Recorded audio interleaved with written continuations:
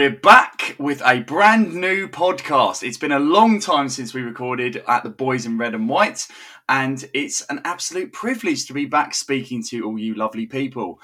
My name is Tom Dow, and I'm joined, as always, by my best friend, Andre Grayson.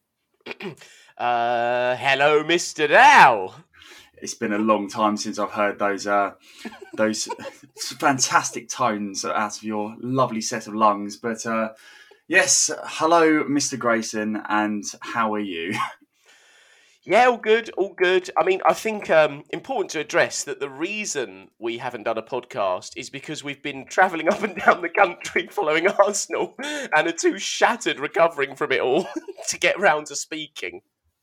Honestly, we keep doing away days, and they keep absolutely exhausting me for the upcoming week. Obviously, we'll get onto some of those particular away days shortly, but yeah, it's been a long time since we've spoken on air.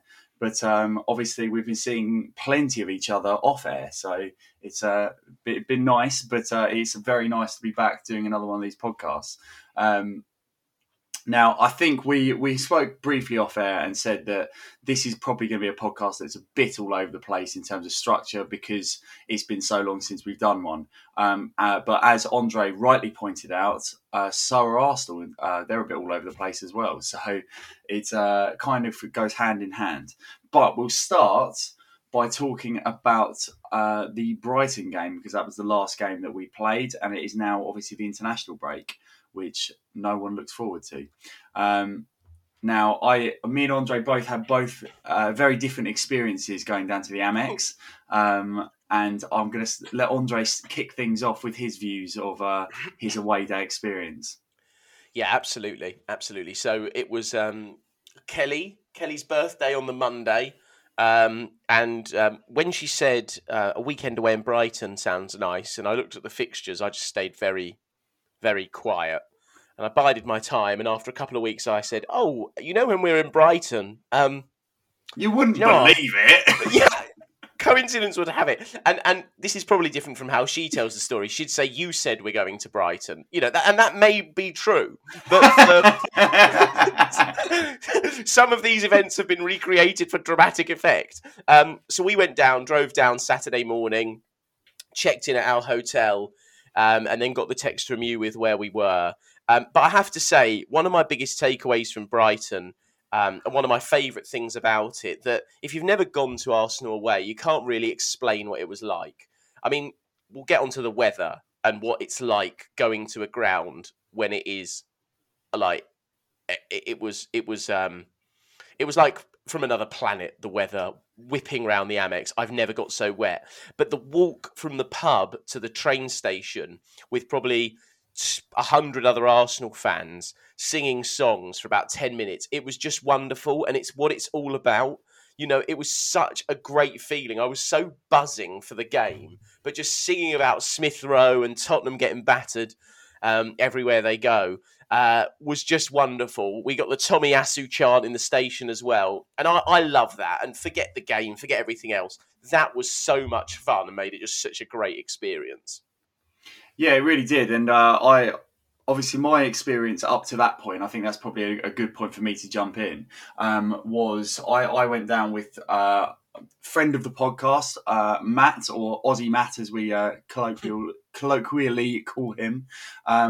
And he and I went down quite early and went and found a pub called the Quadrant in Brighton. That was a really small pub, but it soon got overrun with Arsenal supporters, and we were there for pretty much from then right up till kickoff. We did at one point meet another guy who said, "I've heard this pub's good. Do you fancy going there?" And we was like, "Okay." So we went for a little wander, got absolutely soaked, and then turned around and came back.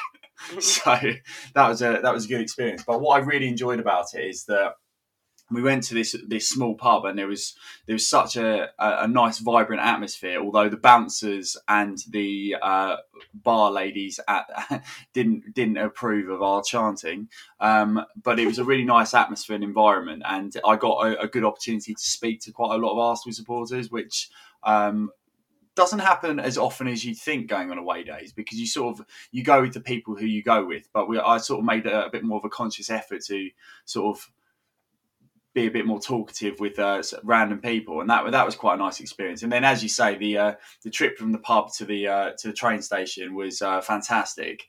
My personal favourite moment of that was when we were just queuing up to get in the train, and someone just shouted, "Hang on, the team's out!" And then, as he did that, we got him to announce the team like we were at the Emirates, and every time he said the name, the whole station was cheering. And it was fantastic. I really, really enjoyed that. And then obviously got on the train. A gentleman on the train very kindly donated me a beer, which was much appreciated. And then we made our way to the ground. And the walk at the other end was nothing short of fucking horrific because of the weather. It was just the worst. It was honestly just the worst. It's the worst, the coldest, the everythingest I've ever felt. I have never, ever, ever, ever got more wet. Ever. Or will again. It was awful. But happy birthday, Kelly. I know. You can't imagine how guilty I felt. But I just am going to have to quickly enlighten people on the new Tommy Yasu chant, because no one was in the mood for singing when we were actually in the ground. So, which clear my lungs and remember how it goes. Hang on. Tom's at, how's it go? He drinks the, hang on. He eats the sushi, he drinks the sake. His head's fucking massive. Tommy Yasu.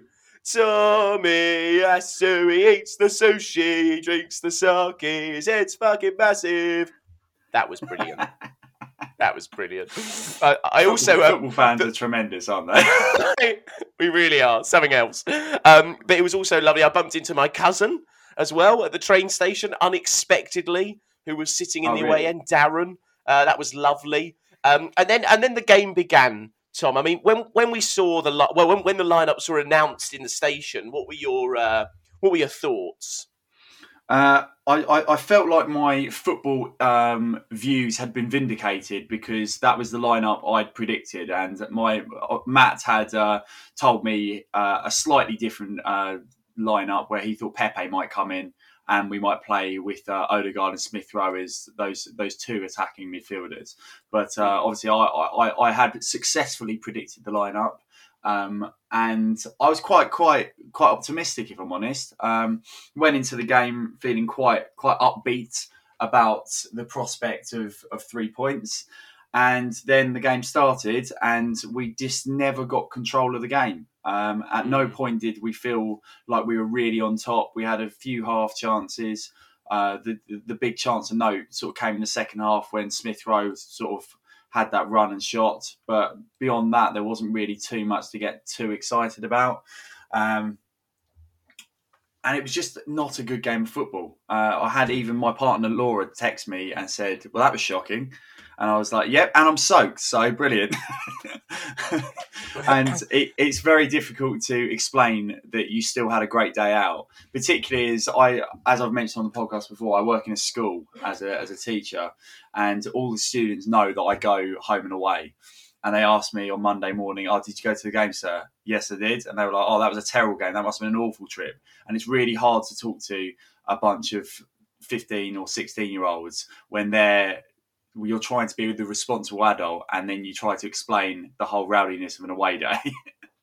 And it's difficult. And they were like, "You must have had a dreadful time, sir." And I'm just like, yeah.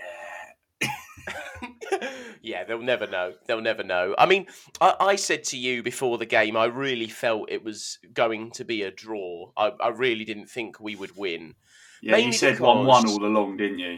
I did. And I never really changed my opinion. And God, we were lucky to get away with a draw in the end. I just think Brighton are a really good team. And I've got my first question of the day for you, Tom, which is, if I offered you at the end of the season to swap Mikel Arteta with Graham Potter, would you take it? I'd be very tempted, because I think what Graham Potter's done at Brighton is really, really fantastic. Obviously, taking over from it was Chris Hughton he took over from, wasn't it? Is that right? Yes. Yes, it was. So it's Chris Hughton he took over from, and obviously under Chris Hughton, they were renowned for playing quite defensive football and not the most attractive gameplay. And I think Graham Potter has gone in and completely transformed the makeup of that club. And people will argue that last season they weren't a million miles away from the sort of the bottom three places, but the way that they're going about things is so much different than what they were used to, and it's now enjoyable to watch Brighton play football, and they look like a really solid Premier League side. So, in answer to your question, I'm not sure, just purely because I feel like Arteta's sort of maybe turned a little bit of a corner. Obviously, with the last 4 runner games has been a bit of an uplift, but I think it's still too early to say whether that's a permanent change of fortunes. I think we all expect that this is going to be a really rocky road, but I think Graham Potter is the sort of manager that if we do decide to change managerial positions, he's exactly the sort of manager that I'd want Arsenal to be going for, and I could see him doing a really exceptional job at the club. So not really an answer, but a bit of a waffle. Yeah. I would I would do it. I just think he has embarrassed us a couple of times as well. You know, when Brighton won their first ever game at the Emirates, and actually he might not even have been manager then, but I remember when he bought Ostersons and beat us at the Emirates. You know, he's a very good manager, is what I'm trying to say. And I think he implements a style of play and a philosophy. What I thought was really impressive about Brighton is they didn't let the conditions affect them. And you could see that, I don't know, it's really hard because I look at that game and I go, I really think Pepe should have started. I really think Pepe, he's got a really good record against Brighton as well. And he should have started. Although I don't think I was saying that before the game. It's it's very easy being captain hindsight, but just generally, I felt like that was a day for Pepe and his style. But yeah, I just think Brighton are a really good side. They're much better than Tottenham. It's not even facetious to say. They are significantly better than Brighton. If Graham Potter was managing Tottenham, I'd be pretty worried. And that's sort of my barometer for thinking he'd be a good fit. But there's not too much to say about Brighton. You know, a 0-0 draw. I thought Ramsdale, real mixed bag, couldn't kick to save his life, but made a crucial intervention before. And he looked great from where we were. It looked a much better save from our end. I don't know if you had this anyway. I was a bit further back than you. It looked like an unbelievable save, and you watch it back and you're like, oh, yeah, good save. But it looked incredible from where we were. But yeah, no one really played well. No one played badly. I mean, I'm really enjoying the solidity of Gabriel and Ben White, but really, we haven't had a chance to talk about, and I can still sort of go back a step and talk about the Spurs game, which I think would just be lovely for us to reminisce, unless you've got anything else to add on the Brighton game. No, I'm more than happy to jump straight in with the North London derby, because that was a hell of a day. I said before the game, I tweeted a few hours before the kickoff and said, I hate the North London derby, because I absolutely hate it. It's a horrible, horrible fixture, and it's never ever enjoyable until after the fact. It's very hard to actually enjoy the moment. Like, even at 3-0 up, we were texting each other saying, "I'm nervous here. I'm nervous." And then when they got back to 3-1, I texted you and said, "I'm having awful memories of the 4-4 at the Emirates," because it felt very similar to the way that the away end had completely exited the stadium. It felt really similar to that night when they were 4-2 down going into stoppage time and managed to get it back to 4-4. And I had the shocking view of that, because I was sat in the clock end right next to the away end, so I saw them all run back in when the fourth went in. So I had some major revised memories of that, but we held on, and it was a thoroughly impressive, particularly first half performance. And I think the second half was kind of just the usual sort of performance you get after a first half like that, if that makes sense. Yeah. Because I felt first half we put so much energy into the game. Atmosphere was fantastic, by the way. That's the best the Emirates has felt in a long time. And it was upper tier, lower tier, whole ground was singing. It was brilliant. Yeah. But yeah, so we were exceptional in the first half. 3 great goals, and then just sort of managed the game quite nicely in the second half. Albeit probably dropping off a little bit too deep than we needed to. But yeah, I had a great day. What about you, Andre? Yeah, well, I was going to say, I think I remember saying to you, I can't remember whether it was on the train up to Burnley or just before the Norwich game. I said, imagine sneaking the next 2 and then beating Tottenham convincingly. How good that's going to feel. And I'm still, even though we've gone and drawn a game and not looked great against Brighton, I've still got that euphoric glow of a victory like that. And I think it's the way it came about, because the way that third goal hit the net, and the Emirates erupting. And I really feel, I don't know whether you feel this, I feel as though there has been a great reconnection between this team and the fans. The vitriol in the away end isn't there in the same way. The home end, I mean, even against Chelsea, I felt they got quite up for it. Against Wimbledon, it was a carnival atmosphere. I mean, I think that's because you get a lot of first-timers, but it was still, there's something different at the minute, and it's really hard to explain, but it's actually really enjoyable to go again, regardless of what's happening on the pitch. I know one sort of influences the other. Are you sensing that? Yeah, definitely. I think particularly up until obviously recently, particularly the away games was very much a sense of unity within the fan base, and there's certainly a sense of that connection with the players that maybe hasn't been there previously. And I think that is the result of having such a young squad, is that we've got something finally to believe in. And the fact we've got that thing to believe in has got everyone on side, and probably has bought Mikel Arteta more time than he probably thought, he would be given by the supporters. Because there was definitely a time when I thought it's going to get toxic again. And that hasn't really happened this season, particularly after the first few games. And there's a moment I'm going to draw back to that I mentioned on the last time we recorded, and that was at Man City away, where there was still a significant part of the away end was still present at the final whistle when we were 5-0 down. And there was a real sense of the players came over and applauded the fans for a good minute or two. And that felt really poignant. And as much as that moment was horrible, it wasn't enjoyable to be at, because you're applauding the players for a really disappointing performance. It did feel like the players were acknowledging that, and it felt like there was that sort of mutual respect amongst fans and players, where the players were obviously very, very happy with the support that the travelling fans had given, but equally the fans were still behind the players, and I think that was really, really powerful on that day. And I think things have just gone from strength to strength since then. And you can probably take it back one step further. You can probably take it back to the West Brom game, as I know we had Brentford away, but like the first big away game that with some goals and a big win.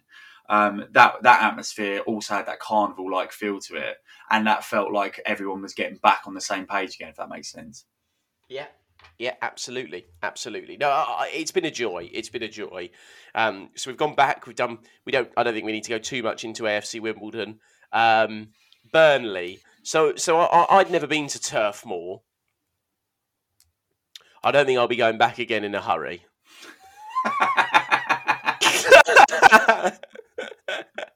Right, you made me laugh on the train home, because when we were coming back, obviously we'll get into the actual trip itself, but on the way back you were just like, what would it take for you to go back to Turf Moor? And I said, if they're in the Premier League, I'll probably go next year. And you went, I'm not. Yeah, you will not catch me. I feel as though the Burnley games of this world, I don't know whether I've got it in the locker anymore. But only because, I mean, it is, and again, it was 3.5 hours each train journey. We're meeting someone up there to give them tickets. We've had a few beers. Your hangover kicks in midway through the second half. I just looked over at you and you had your head in your hands. And, I was like, oh, what am I doing? And then they have a penalty, and you think, oh my God. And their fans are just awful. I mean, we were next to the away end, at home end, to levels you can't believe. And we got there, and there was a man, and I have never seen such anger before a ball has been kicked. And he was a bald, short, tubby man, very northern. And he came, and I walked over. So I'm walking across to the seats, and I realise I'm the very end seat. And he looks at me and goes, "You're fucking shite! You've spent all that fucking money, and you're shite!" And I just sort of looked at him, and I was like, "Okay." He's like, "What the fuck is going on here?" And you just can't explain. They were like creatures from another planet up there. You just can't even picture it. But when we scored, I obviously gave them a nice little dance. You did.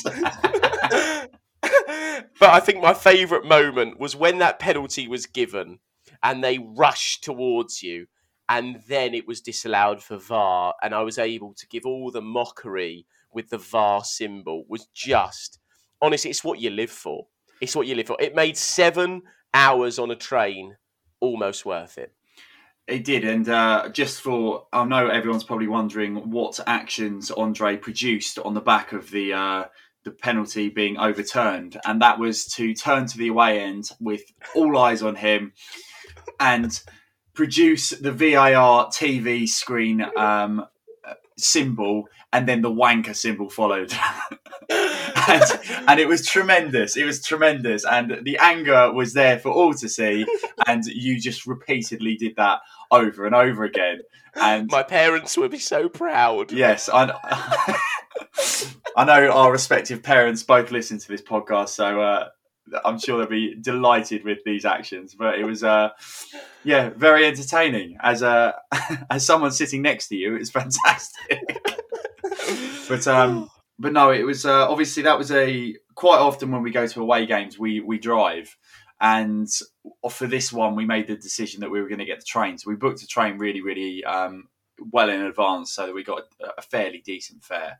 And it was, for me especially, obviously I come up from Margate, so it was I had a couple extra hours on you, Andre, and it was very tough because I left my house at 7 a.m. and I didn't get home till midnight.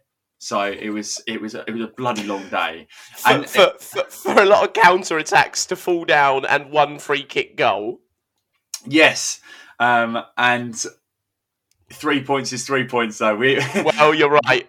My dad, we used to have a family friend called Eric, who's no longer with us, and he once said to me, when I asked him if he enjoyed the game, he said to me, "I don't go to enjoy it, I go to see us win." And that pretty much summed up Burnley away. Yeah, 100%. But no, it was enjoyable, and in the sort of tapestry of away days, you couldn't have 2 more different ones with the sort of Burnley. It was absolutely boiling, which is very odd to say, but those mad fans and that very hostile atmosphere, old school ground, and then the Amex, beautiful new ground, freezing cold and wet.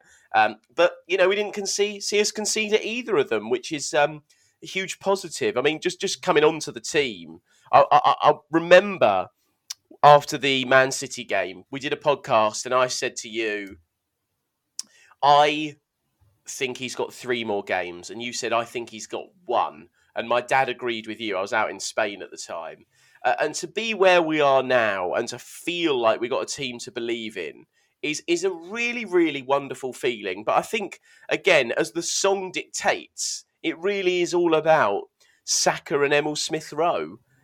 They really are going to dictate our fortunes. And I wondered what you make of that we are going to be so reliant, whether that's okay, whether I'm overplaying how reliant we are, sort of what your thoughts are on having 2 starlets dictating our fortunes, really. I don't think you're overplaying how much we are reliant on them, because I think unless they click, we tend to struggle. And I think that kind of showed in the Brighton game. Neither Saka nor Smith Rowe sort of produced the scintillating displays that we saw against Tottenham. But I think a big part of it now is that I think we've been scarred by what happened with Jack Wilshere. And the fact that he obviously broke onto the scene at such a young age and then picked up all those injuries that have seen his career completely derailed. And I think as Arsenal fans, we are scarred by that. And I think we're very fearful that that's going to happen again to our own. And I think maybe we need to just start accepting the fact that these two are present and they're our future. Rather than being worried about what if this happens, and being concerned that we're reliant on those players. I think what's going to happen is we're going to be inconsistent, and so are they, because that's the nature of young footballers. It's very rare that you have a player breakthrough that doesn't have that inconsistency at that sort of age. And I think we've kind of just got to accept that that's going to happen. And I think that kind of coincides with the journey that Arsenal are on, because we are on a rocky road. There's going to be ups, there's going to be downs. And I think you kind of have to just look at the current and future performances of Emile Smith-Rowe and Bukayo Saka as very similar to those trades. So that's probably the stance I take on that view. Yeah. I'm looking at it and I'm thinking, I want to see. And I'm looking at the next three league games. I'm not going to really bring Leeds Carabao Cup, although looking forward to club level. Palace at home, Villa at home, and Leicester away. Last season, 0-0 with Palace after a high. That was the game after the Chelsea game that we turned it round, I think. There or thereabouts anyway. We had a good win and then they absolutely shut us down. Patrick Vieira's Crystal Palace, of course. Then Aston Villa, who absolutely tore us to shreds at the Emirates. And then Leicester away, that we won in a very odd game where we turned into a team we had not been so far that season. I look at those three games and I actually think they will be so instructive, especially as that gets us to the 10-game mark. You know, if we realistically can get 7 points out of that, which I don't think we will, you know, Arsenal of old, you would look at that and go, we need 9 points, you know? We need 9 points to achieve our goals. Realistically, I'd take 5. But I think they're so instructive. But what I really want to see is someone like a Pepe, for example, or, you know, maybe more of Martin Odegaard. We need to see something high level from the others that gives us hope. Because in all our losses and difficult performances, the only two shining lights have been Saka and Smith Rowe. And I suppose that's my concern, is that burdening them with taking on Palace, Villa and Leicester, which, let's face it, okay, Palace maybe not, but maybe pretty similar level at the moment. It's sort of a bit of a coin toss, each of those. And I feel as though we really need to see more from Pepe. I mean, he hasn't scored in the league yet this season. I know Odegaard's got a free kick and Aubameyang, wonderful finish against Spurs, but I still feel as though we're not unlocking those guys as much as we should be. Absolutely. I think the main problem still is creating those opportunities, and that's been the problem for. I mean, we could go back through many podcasts that we've done during the Mikel Arteta era, and we'd be saying the same sorts of things, that we're not creating the chances. The good news is that we seem to have found a formula that keeps it a bit tighter at the back. So hopefully that with the current back four, hopefully they can stay fit, and hopefully that will give us a bit more of a standing to build from. But absolutely agree with you that we are just struggling with those chance creation. And if it isn't Bukayo Saka and Emile Smith-Rowe, then at the moment it isn't really anyone. So I completely echo what you're saying. And it would be nice for some of the senior players to really step up and take that responsibility, because at the moment, I don't think they're really pulling their weight in the way that they should be. I think as well, a big factor in the Arsenal team at the moment is if we can get Thomas Partey fit and playing, then he makes such a difference to the way we play. Having said that, I didn't think he had his best game against Brighton, and I think a big part of that was probably playing alongside someone inexperienced, but also playing without Granit Xhaka there. And as much as people criticise Granit Xhaka, he still gets into our best 11 when he is fit. And I still think he does. I couldn't agree more. I mean, I think it's look, Xhaka gonna Xhaka, as the kids say. He's gonna have a few head losses, but him next to Thomas Partey is a really, really, really good pairing. Yeah, really good pairing. And Ben White and Gabriel are a bit like a younger version of them, where Gabriel, for me, is the I know we paid more for Ben White, but if you took fees aside, Gabriel is the dominating physical presence. That's he's more aligned with Partey, whereas Ben White, lovely on the ball, good looking, lovely stuff. That's more Xhaka. But Xhaka doesn't need Partey as much as Partey needs to seem Xhaka, which is interesting. I mean, we may see more of that, and I might be overplaying that. Again, I don't think Brighton was the game to play Odegaard and Smith Rowe in those 2 10s, but I suspect the Palace game, you'd like to see that. Yeah. But I also felt as though, again, just going back to the Brighton game and looping that together, the thing is that Sambi Lokonga has not played in the Premier League for very much. He's had to play against Brentford, against Chelsea, against Brighton, and he must be going, bloody hell, this is tough. It is tough, and it will be tough. And he's a very, very young midfielder. I'm loving the look of him, but he's getting a baptism of fire into the league. He's hardly, he's not played in some of our nicer games. I don't think. Well, he played in midfield against Norwich, didn't he? With Ainsley Maitland-Niles, which was an interesting one. But yeah, I think the midfield is still. I do still think we're probably a player light there, and you can see where a midfield signing and improvement would make us go up another level. Speaking of that, I'm looking at January, and obviously it's the African Cup of Nations, isn't it? So that's going to be Thomas Partey gone. That's going to be Mohamed El Neni gone. I know he's not really been in and around the starting 11 recently, but that'll be another midfielder gone. And with Xhaka potentially out for a few months, that could leave us very light going into that period. So if I'm Arsenal, I'm looking at the January transfer window and looking where we can potentially get someone in. But as we know, it's invariably so difficult to get your main targets during that window, isn't it? Well, Danny Ceballos on loan. Bring him back. The man gets 100 appearances. Just by... I just think... Yeah, you're right. I'm trying not to think that far ahead because I'm looking at the October fixtures alone. Well, and even if you chuck in November, I mean, it's a tough little run. Palace, Villa, Leicester, Watford, Liverpool, Newcastle, Man U. It's a hell of a little run till December. 7 league games, 1 cup game with Leeds chucked in there. Be really interesting. But if we can get our home form right, get the fans behind us, that will be the backbone for us to have a super successful season. And I think I'm feeling, Tom, as though that's what's going to happen. I feel like our home form will see us through. I've just got a really good feeling about that. Whereas away from home, I still think, being a young team, we struggle. Yeah, I think so, and I think it's going to be a challenging year on the road.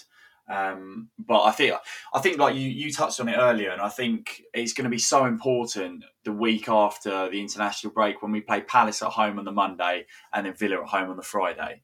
And I think those sorts of home games are going to be the ones that need to get us through, like you so rightly say. And I think if we can get, I mean, even if we got 4 points from there and didn't get beaten, then I think that wouldn't be disastrous.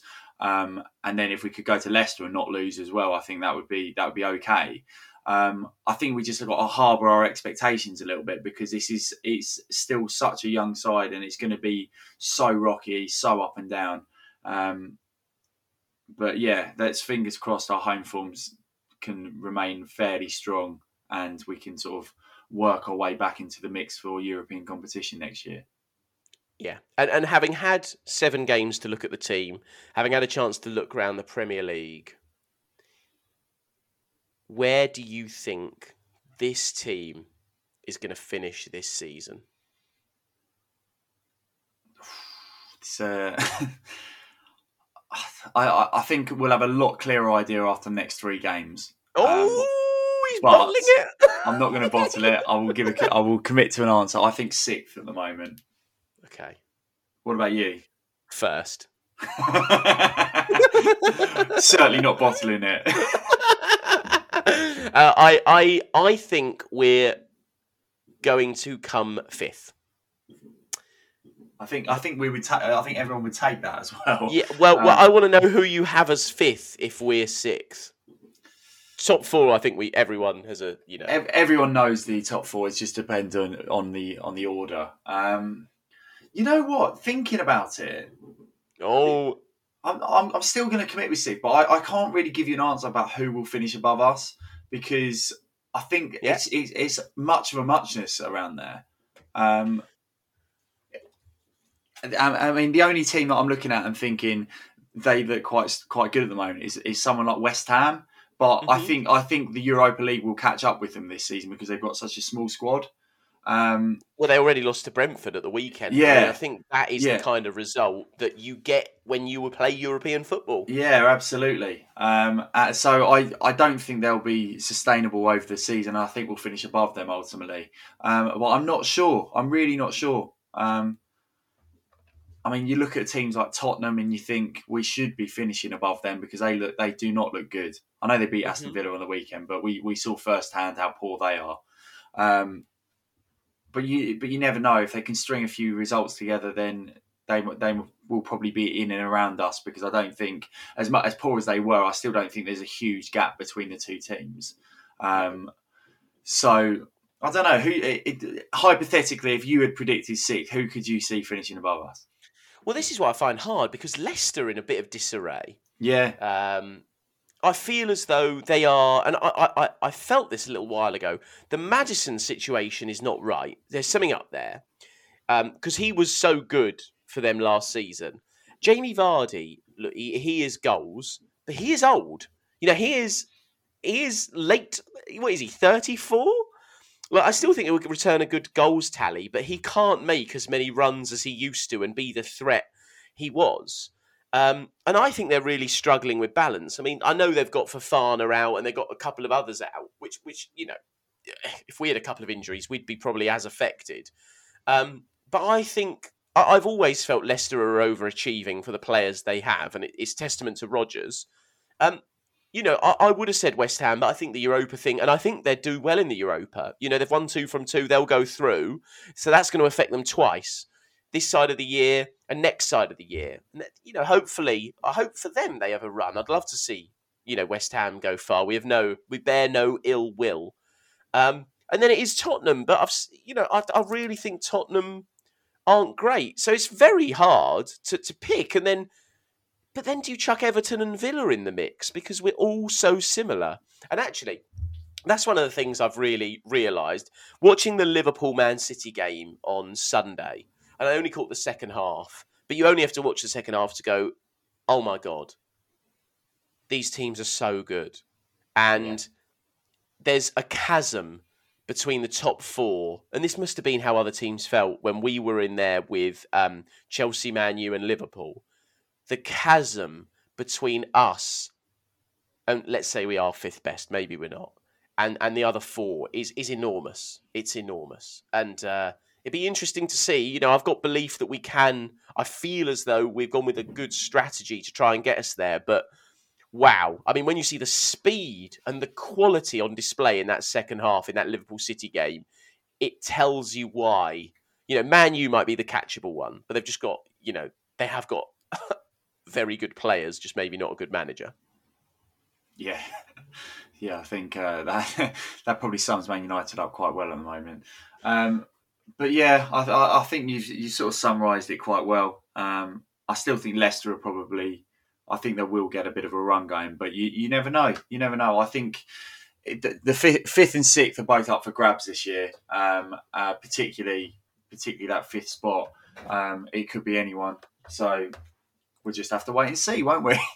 We will. And before we wrap up, let's just do it. 7 games in, if we're predicting up the table, who do you think? I'm going to give you 2 questions. Who do you think is going to win the league? I said Chelsea when we played them, particularly when they signed Lukaku. I thought Chelsea. And as much as I still want to go with I still kind of think Chelsea because I don't think they've hit top form yet. But I think Man City, when they went to Chelsea, that was a real statement by them. And to have Chelsea and Liverpool away back to back and not lose either of them, I think that still shows that they are the team to beat. So at the moment, I'm probably leaning more towards Man City. But I think realistically, Liverpool, if they remain injury free, are well in the hunt. And Chelsea are obviously in the mix. But I think I'm probably just leaning Man City purely because of their last week. Interesting. I still think the striker, or lack thereof, comes back to haunt them. I think if anything's going to stop them winning the title, I think it will be that. And what was your second question? Who's going down? Well, Norwich are a given, aren't they? Sadly, Norwich are a given.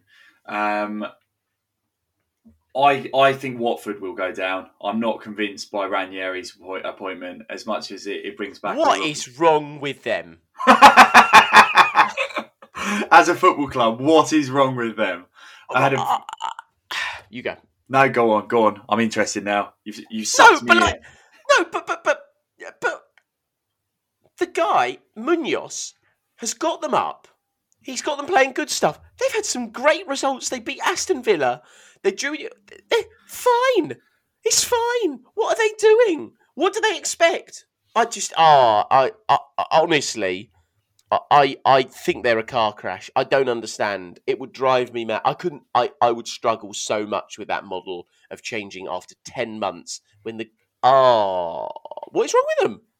I don't know. It's ridiculous. It makes no sense. I don't understand the whole bringing in Ranieri. I think he proved when he went to Fulham that he wasn't really cut out for that sort of relegation battle anymore. I don't get it. I really don't get it. It makes no sense. But yes, I think they'll go down. And in terms of the third one, I think it's kind of like the fifth place debate, because I think the third one is completely up for grabs. Because although like Brentford would have been one of my picks to go down early in the season, they've obviously started really well and got a really good platform to build some sort of safety. I don't think they're out of it by any stretch of the imagination, because it only takes a run of 3 or 4 games and you're sucked right back in. So I don't think they're out of it. But then I don't think teams like Newcastle and Burnley are out of it either. I think both of them could potentially get drawn in, because they're only really picking up draws, aren't they? And I think at some point you've got to turn those draws into wins. So I think those would be my 3 that I pick as potentials. I would adore it to be Burnley. I know you would. I would love it. Okay, so that brings us to the end of this podcast. It's been fantastic doing one of these again, because it has been way too long. So we'll make a real concerted effort to try and ensure that it's not as long this time. Obviously, the next time we record will probably be after the international break, because there's not really all that much to talk about when we're away from Premier League football. But Andre, it's been a pleasure talking as always. Thank you for your time. Thank you for yours. Lovely to catch up for the it's been 3 days since I last spoke to you. It has been. It's been 3 days, which feels like a long time in football. But if you'd like to see what we're up to on social media, we haven't been overly active, but we'll try and make a concerted effort to be a little bit more active in the future. You can find us on Twitter, Facebook and Instagram by searching for the Boys in Red and White. And that just leaves me to say thank you for listening, and we'll be back with another podcast very soon.